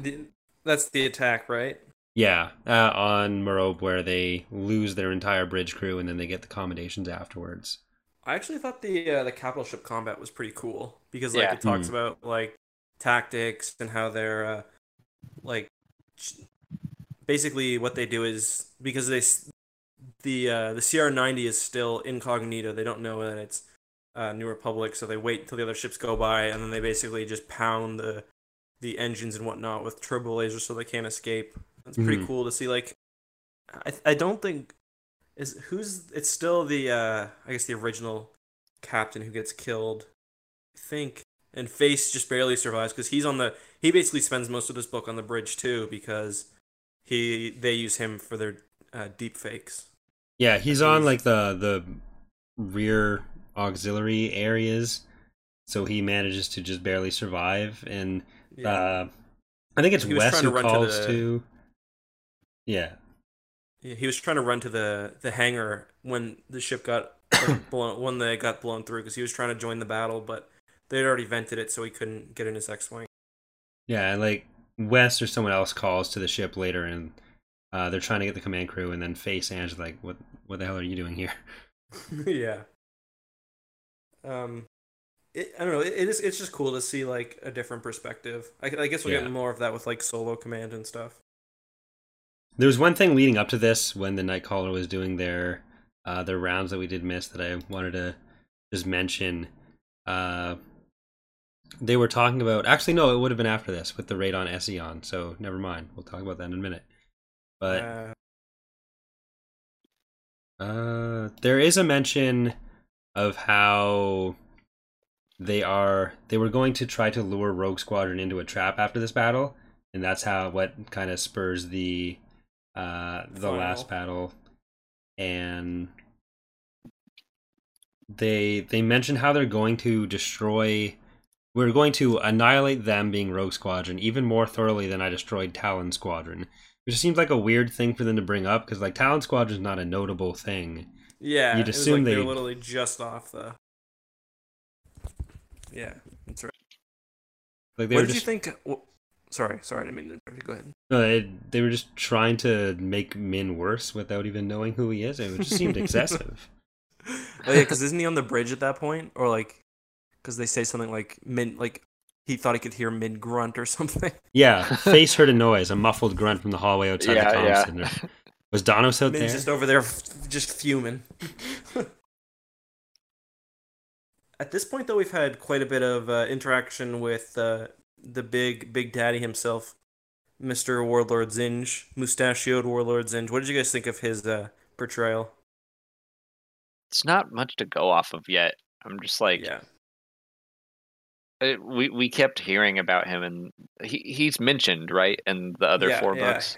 Yeah, quite a bit. And it's just like, I don't know why to fear this guy quite yet. Yeah. Other than he's got a big Super Star Destroyer. Yeah. That he's kind of a nice just hiding from everyone. Yeah, and kind of like playing the economy game, like trying to get a little empire set up. He's kind of a nice difference from like Isard, though, because he's reasonable, he's got a sense of humor, like he's not unduly cruel, at least at this point. Like he lets his like subordinates kind of get away with a bit of lip sometimes, and like he's not just like boring and kind of evil to be evil, you know what I mean? Yeah, like if Tridget had tried a lot of what he says to Zinj with Isard or literally anyone else, he probably would have been like, "Oh, what are you doing? I'm Captain Evil McLordy dude." But Zinj is like, "Okay, yeah, have fun, buddy." He's like, "You're lucky I'm fat. Don't want to come over there." But when they're talking about the guy who runs the company with the repulsor lift company that they're going to get the TIE fighters from, I forget, Raffin or something. Yeah. I looked up the guy's article on Wikipedia because I wanted to see if he was useful for mod stuff. But when Zinj is talking to Face as Darillion, Zinj mentions, "Oh, he's going to go into a retirement soon," and Face is like, "Oh, should we arrange pushing that up a bit later?" And just like, no, like literally, he's going to retire. He's gonna go live in a cottage and write his memoirs, kind. Which was clearly just like a jokey offhand comment about like this is the kind of retirement he's going for. But the Wikipedia article is literally saying it is noted that he planned to retire to a cottage and write his memoirs. Like, no, that isn't what he.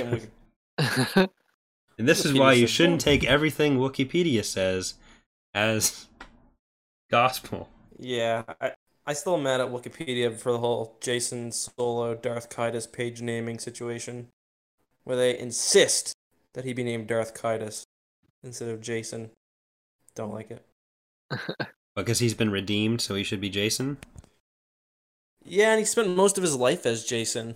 Like, if you're gonna call Darth Vader Anakin on the page, like, what's the difference? Like, I guess technically the redemption is different, but Jason's kind of like retroactively redeemed. Yeah, He's I was still gonna kind of say, a dick in the pool of memories, or whatever. You think? I was like, I don't know, maybe they named the people after how they were known when they were last alive. that is the technical. I guess the But technical I would agree with you. rule. Jason Solo seems more appropriate. Yeah. Plus, there's the whole boobs page thing, which I made a video on. Yeah. Are you familiar with that, Alex? Yes. There's one edit that I made that someone always changes every like 2 or 3 weeks. It's like there's a few. There's one on Force Choke because in in Legends and in canon, you know when Luke goes to Jabba's palace in Return of the Jedi, and he waves off the Gamorrean guards. Yeah. Well, a lot of people think that's a Force choke, which I understand. I always thought it was a mind trick, just saying get back. But regardless, I think it's Last Command and a bunch of new canon stuff as well has said explicitly that he's using a mind trick. People think it's a Force choke, and they keep editing the Force choke Wikipedia page to include Luke as one of the notable practitioners, and I keep changing it back, and someone keeps reverting it. There's no way that was a Force choke. How do you... I can understand why people think that, because one of the Gamorreans like clutches at his throat. Yeah. But when I was a kid, I still do think that he's just putting his hand up as like a guard, like, yeah, because every other Force choke in the series is accompanied by that sound, the gurgling. No, like it's almost like a rush of wind, like whenever someone Force chokes, it's like, and it's like a little. I think there's even a little musical cue to it as well. But I understand why, but it's not canon.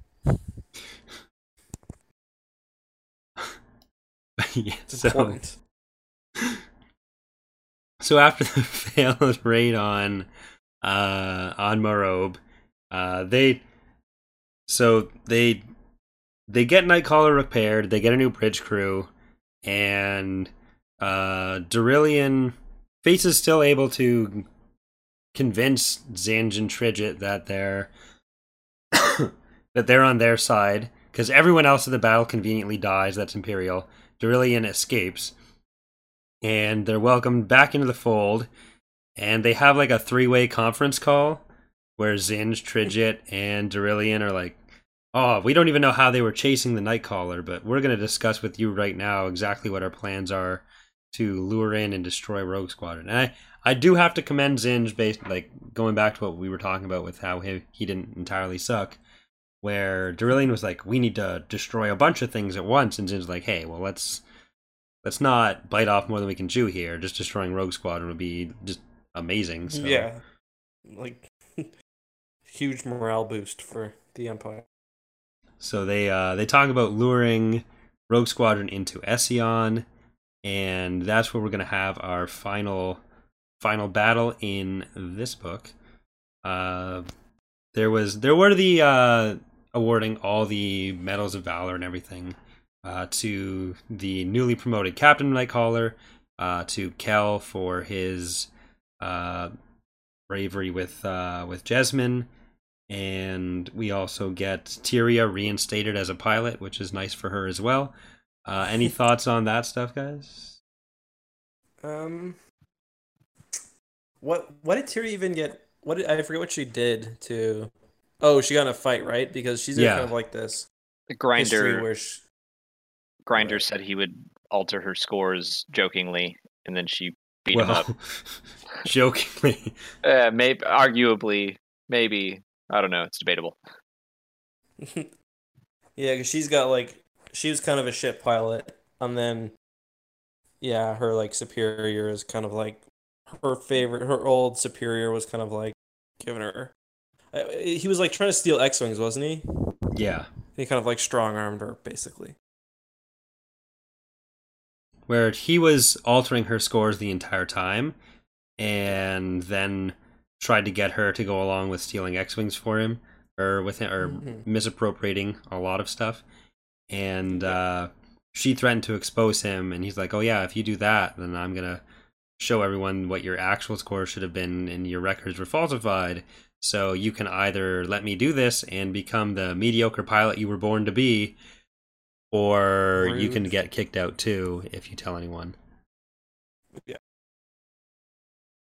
Yeah, I mean, I don't know. The book is wrapped up pretty nicely.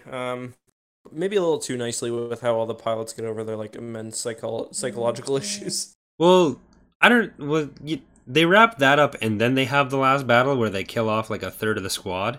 So Yeah, true. I do like I even though I know Wedge isn't gonna die, I still always find it a little stressful when he's in the TIE fighter. Yeah, kinda- just anyone in a TIE fighter is like, oh god, why? One shot. Oh god, yeah. We kind of empathize with the Imperial pilots because it's like every single like hero in Rogue Squadron.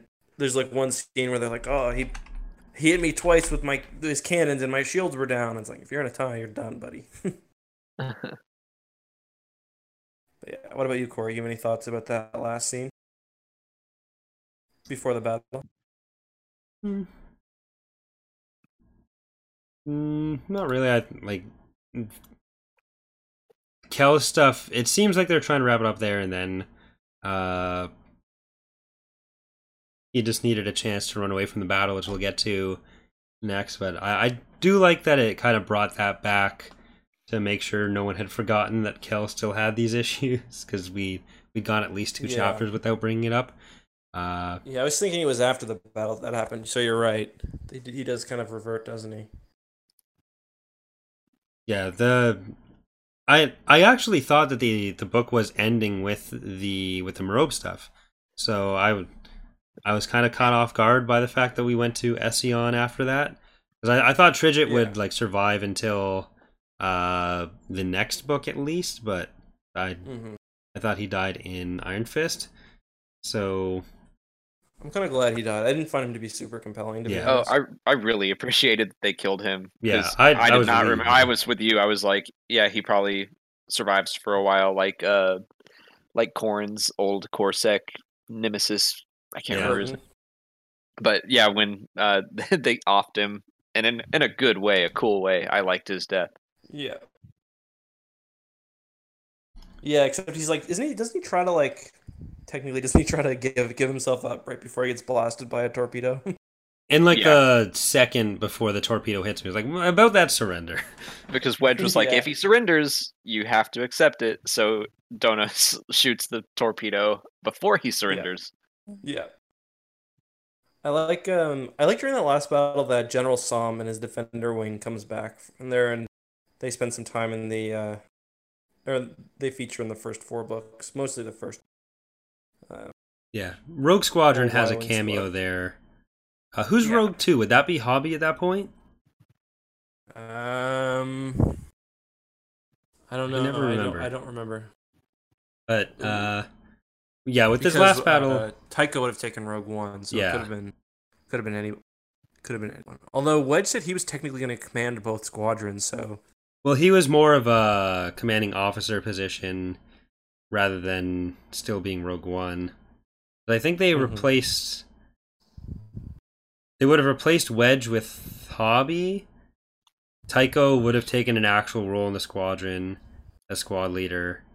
He took Jansen with him, but I guess that does still leave one open slot. Either way. yeah. I mean, they name drop a bunch of random. At one point, when they've got like the fake Rogue Squadron at the beginning, they name drop a bunch of rogues who like one who appeared only in like the True Sepakura, which I thought was kind of funny. There's a couple of True Sepakura references as well. What was the other one? Wedge talked about how he had to shove his hand into that bomb. Oh yeah, exactly. Yeah, there That was was like kind a of page and a half about that.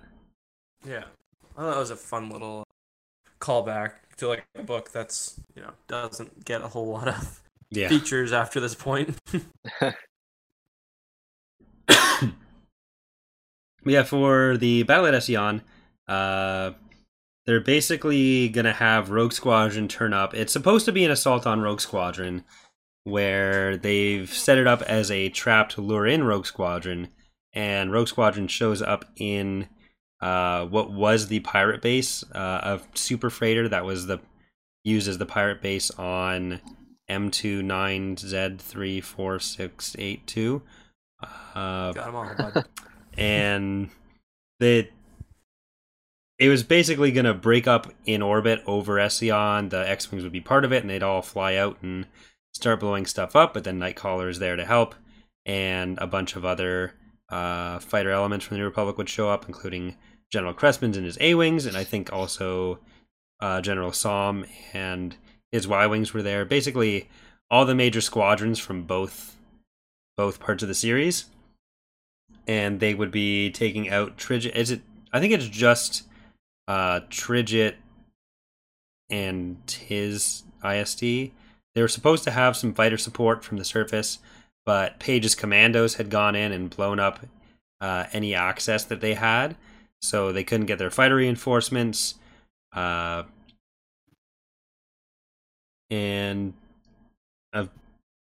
we do get a lot more with Tridget and Gara Petithel, who is actually a Rogue Squadron. I don't think it's quite clear at this point what Yeah, she is. we're not supposed to know yet, but she kind of shows herself by the end to be an agent of the New Republic, and it doesn't clarify who she is yet, but she's the only competent Imperial in the book, and turns out she's not Imperial. So Yeah, because she's like super competent almost. yeah, Like she predicts like multiple things, and the captain, of course, has a crush on her, right? yeah. I should see if she's amenable to a liaison later, is I believe how he phrases it. Teach me your lines, master. She doesn't seem like she'd be too into it, which is what I really like.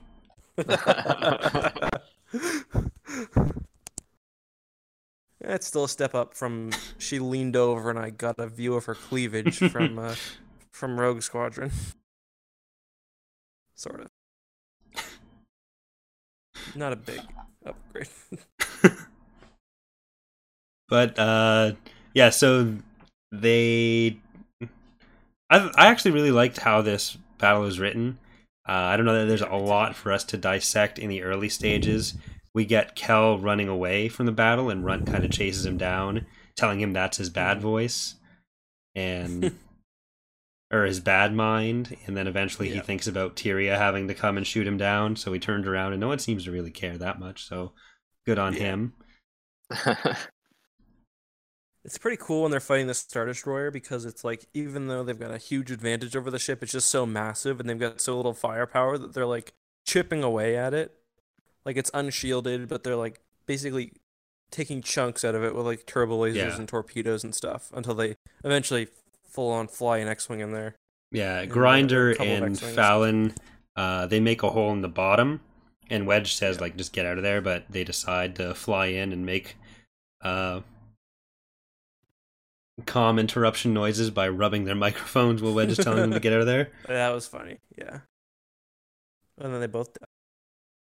Yeah, Fallon wanted to be the first person to destroy an ISD by like reaming it apart from the inside. Yeah. So they take out all the internal systems. Tridget gets out, Petithel gets out, and Implacable starts like falling towards the planet. And my favorite line in the book happens at that point, where Nightcaller is kind of in the way between the planet and Implacable, and when Wedge is trying to get the ship out of the way, it's described as Nightcaller shot from beneath the descending capital ship like a bar of soap squirting from under a foot. It's such a good image. Like it's kind of cool how the Nightcaller, like how it is during that battle too. Like it's like using, because the sensors are out because of some basically technology they've got installed nearby, and they're hiding their like visual, like they're hiding themselves from appearance with like they're kicking up sand basically with thrusters, isn't it? Like, or are they using? I don't remember if they're using thrusters or, because they have like a tractor beam too that they're using. I don't remember which is for which. I thought the tractor beam was because like they were pointed straight down at the ground, right? Yeah. So I think maybe the tractor beam was to hold on to Yeah. the ship. And then the engines are making the dust go flying everywhere. Kind of cool. Like it's very visual, if you know what I mean.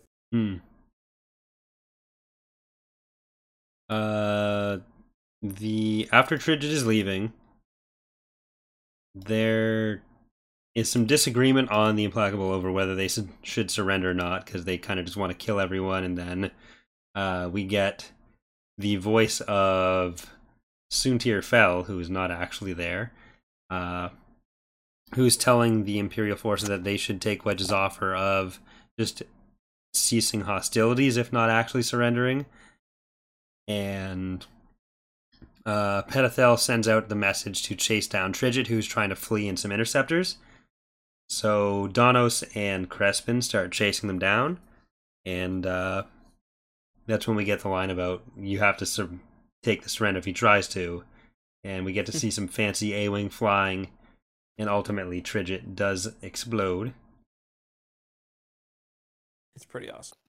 And he manages, like, because Tridget's in like he escapes in a very Imperial manner. He's got his hidden upgraded TIE interceptor with a hyperdrive and shields and stuff, but not quite as fast as a normal ship. So yeah, it's pretty reminiscent. Basically. Sorry? Oh no, go ahead.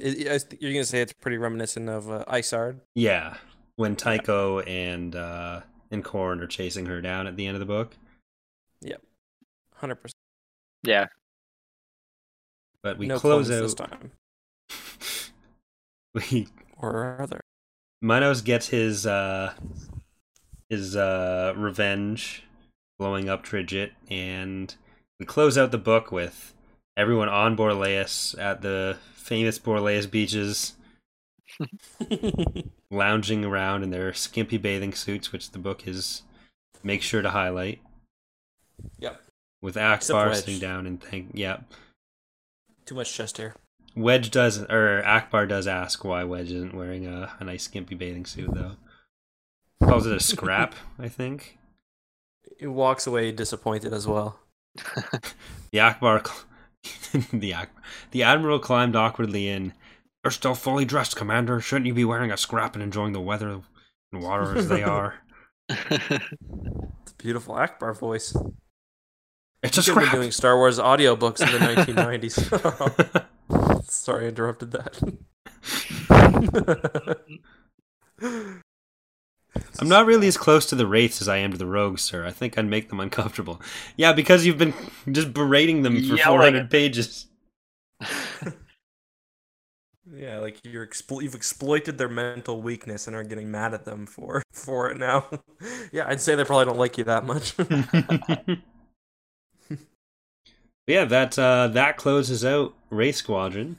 I guess we can take questions from the chat, because I have pulled in some people to listen to the live stream, quote unquote. But we did have that one email. If there's any closing thoughts you guys had on the book, like that, I will actually, Alex. We end by ranking the ones we've listened to so far, or the ones we've read so far. And I guess since you haven't been doing that, if you want to just weigh in on where Wraith Squadron kind of fits in your greater hierarchy of Star Wars books.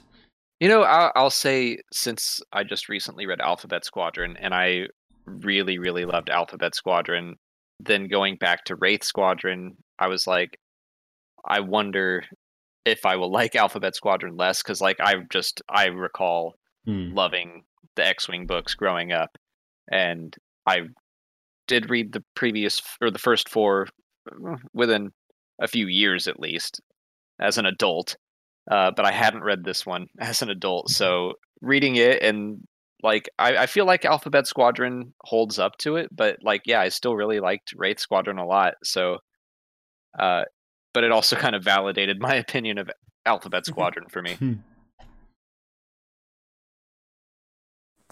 Yeah, Alphabet Squadron is it's definitely set up like it could be an early because you don't get like the whole high flying action of like changing the galaxy or anything, but you don't with Rogue Squadron either, like X-Wing #1 or in this Yeah, book.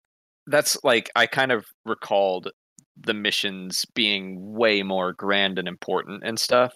And I was like, Alphabet Squadron, like I like the characters a lot. The missions that they were on didn't seem monumental, at agree. least not in I the first agree. book. But then Yeah, I agree. reading Wraith Squadron, I was like, I don't know, this isn't a huge important mission either. It's more about the characters, and I still enjoyed it. So they're Mhm. comparable. Yeah, no, I agree completely.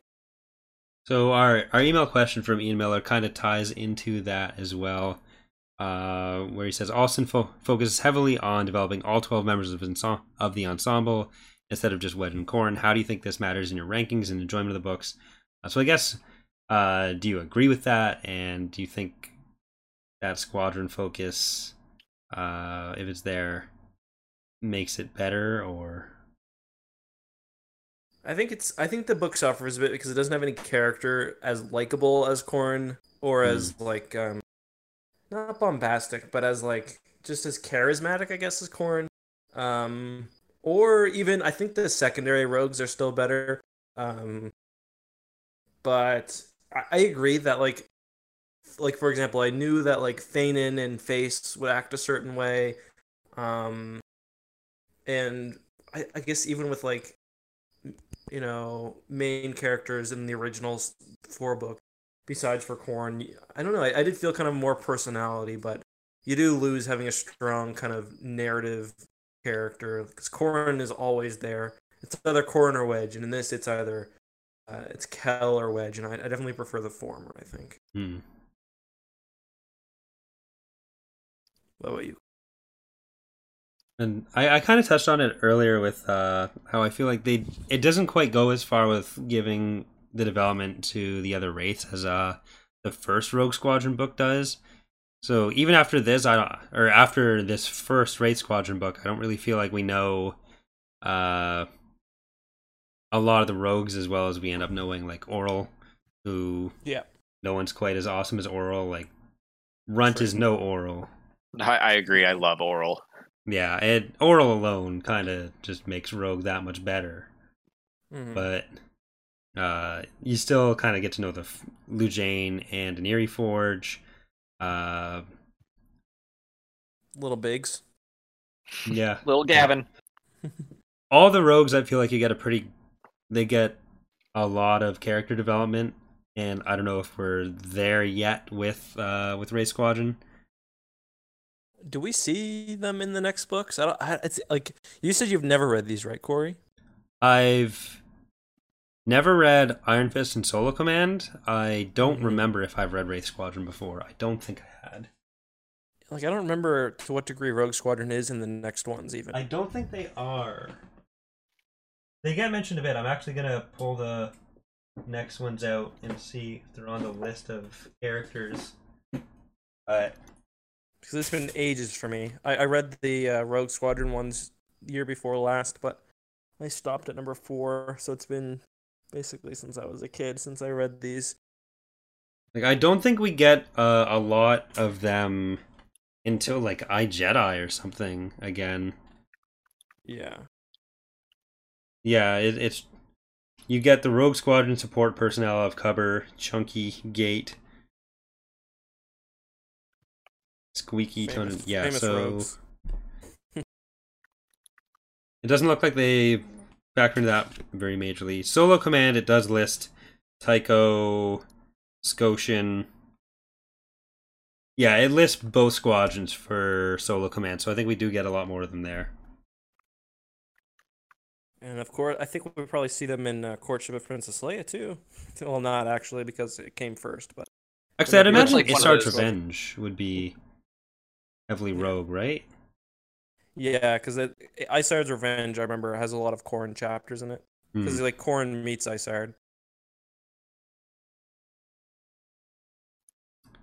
And so I guess Justin, where's Wraith Squadron gonna fall on your rankings? I'm still so at a far? power. Can you read me my rankings? Yeah, so right now, Justin's rankings go Plagueis in first position, then Rogue Squadron, Back to War, Wedge's Gamble, Truce of Bakura, and Krytos Trap. Mine are the same except switch. Actually, mine go Plagueis, Back to War, Rogue Squadron, Wedge's Gamble, Truce of Bakura, Krytos Trap. I had Krytos, or sorry, I had Backdoor after Wedge's Gamble, right? No, you had Back to War, then Wedge's Gamble. Okay. You can switch if you want. If it's really sunk in over the last 2 weeks, you can put Backdoor down one if you want to change where the back door is. This is tough. For me, this is either it's either my third or my fourth favorite of the X-Wing books. I really liked it though.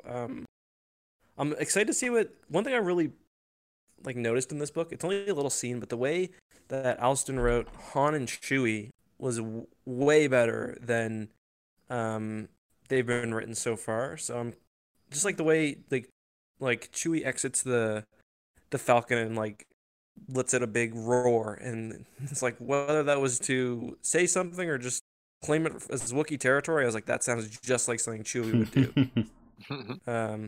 And the way they write Han and stuff, it's just yeah. Yeah, so I'm excited to see more of the sort of the legacy characters brought in. For me, I guess I really liked it, but I think I'd put it right under Wedge's. All right, so you're going to put it 5th overall for you, so it'll be Plagueis, Rogue Squadron, Back to War, Wedge's Gamble, Wraith Squadron, Truce of Bakura, and then Krytos Trap. That sounds harsh, but I really love those 5. All right. What about you? I guess for me, I'm probably going to put it above Truce of Bakura, so yeah, I guess that puts it number 5 for me as well. So I'd be at Plagueis, Back to War, Rogue Squadron, Wedge's Gamble, Wraith Squadron, Bakura, Krytos. So Alex, you can't do this, but what would you what are say that just sounds 3... so harsh. Oh, you can't do this. Well, you can. I just figure you probably don't remember.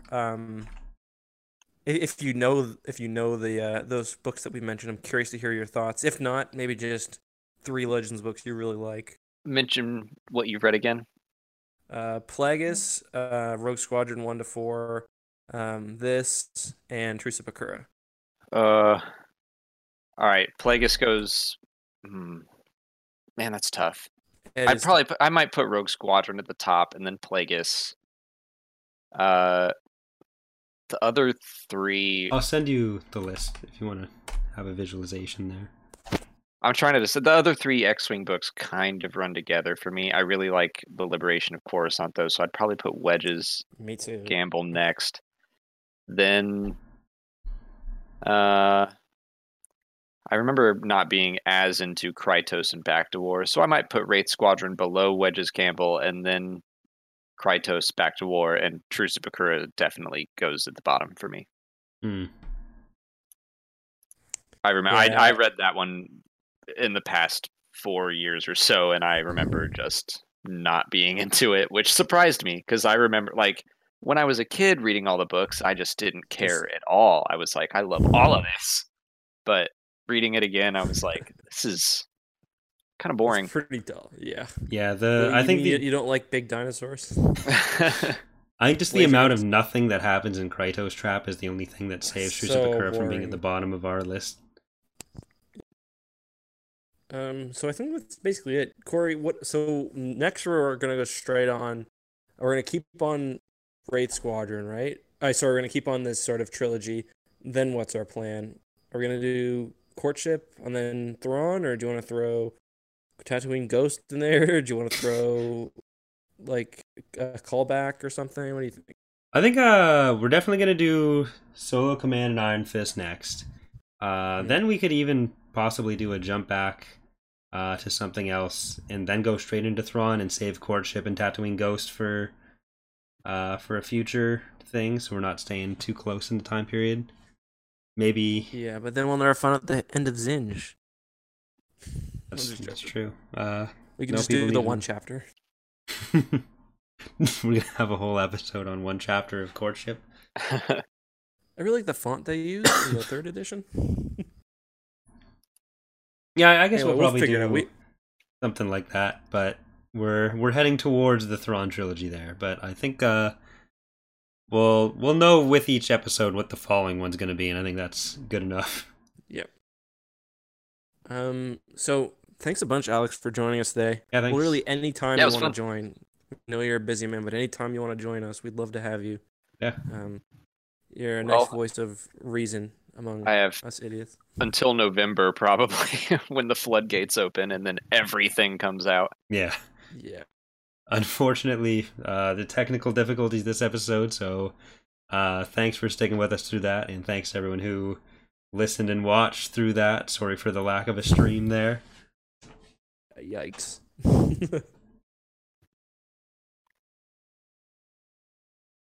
But yeah, Oh, I thought I lost you. No. I was like, oh crap, my phone. I thought my phone died. Nope, just a silence. I don't think I got anything else to say. I enjoyed this book. It was fun reading it. I look forward to not next week, the week after. yep, same here. Thanks for watching, everyone. Thanks for joining us, Alex. Thanks for having me. See you guys next time. The whole Senate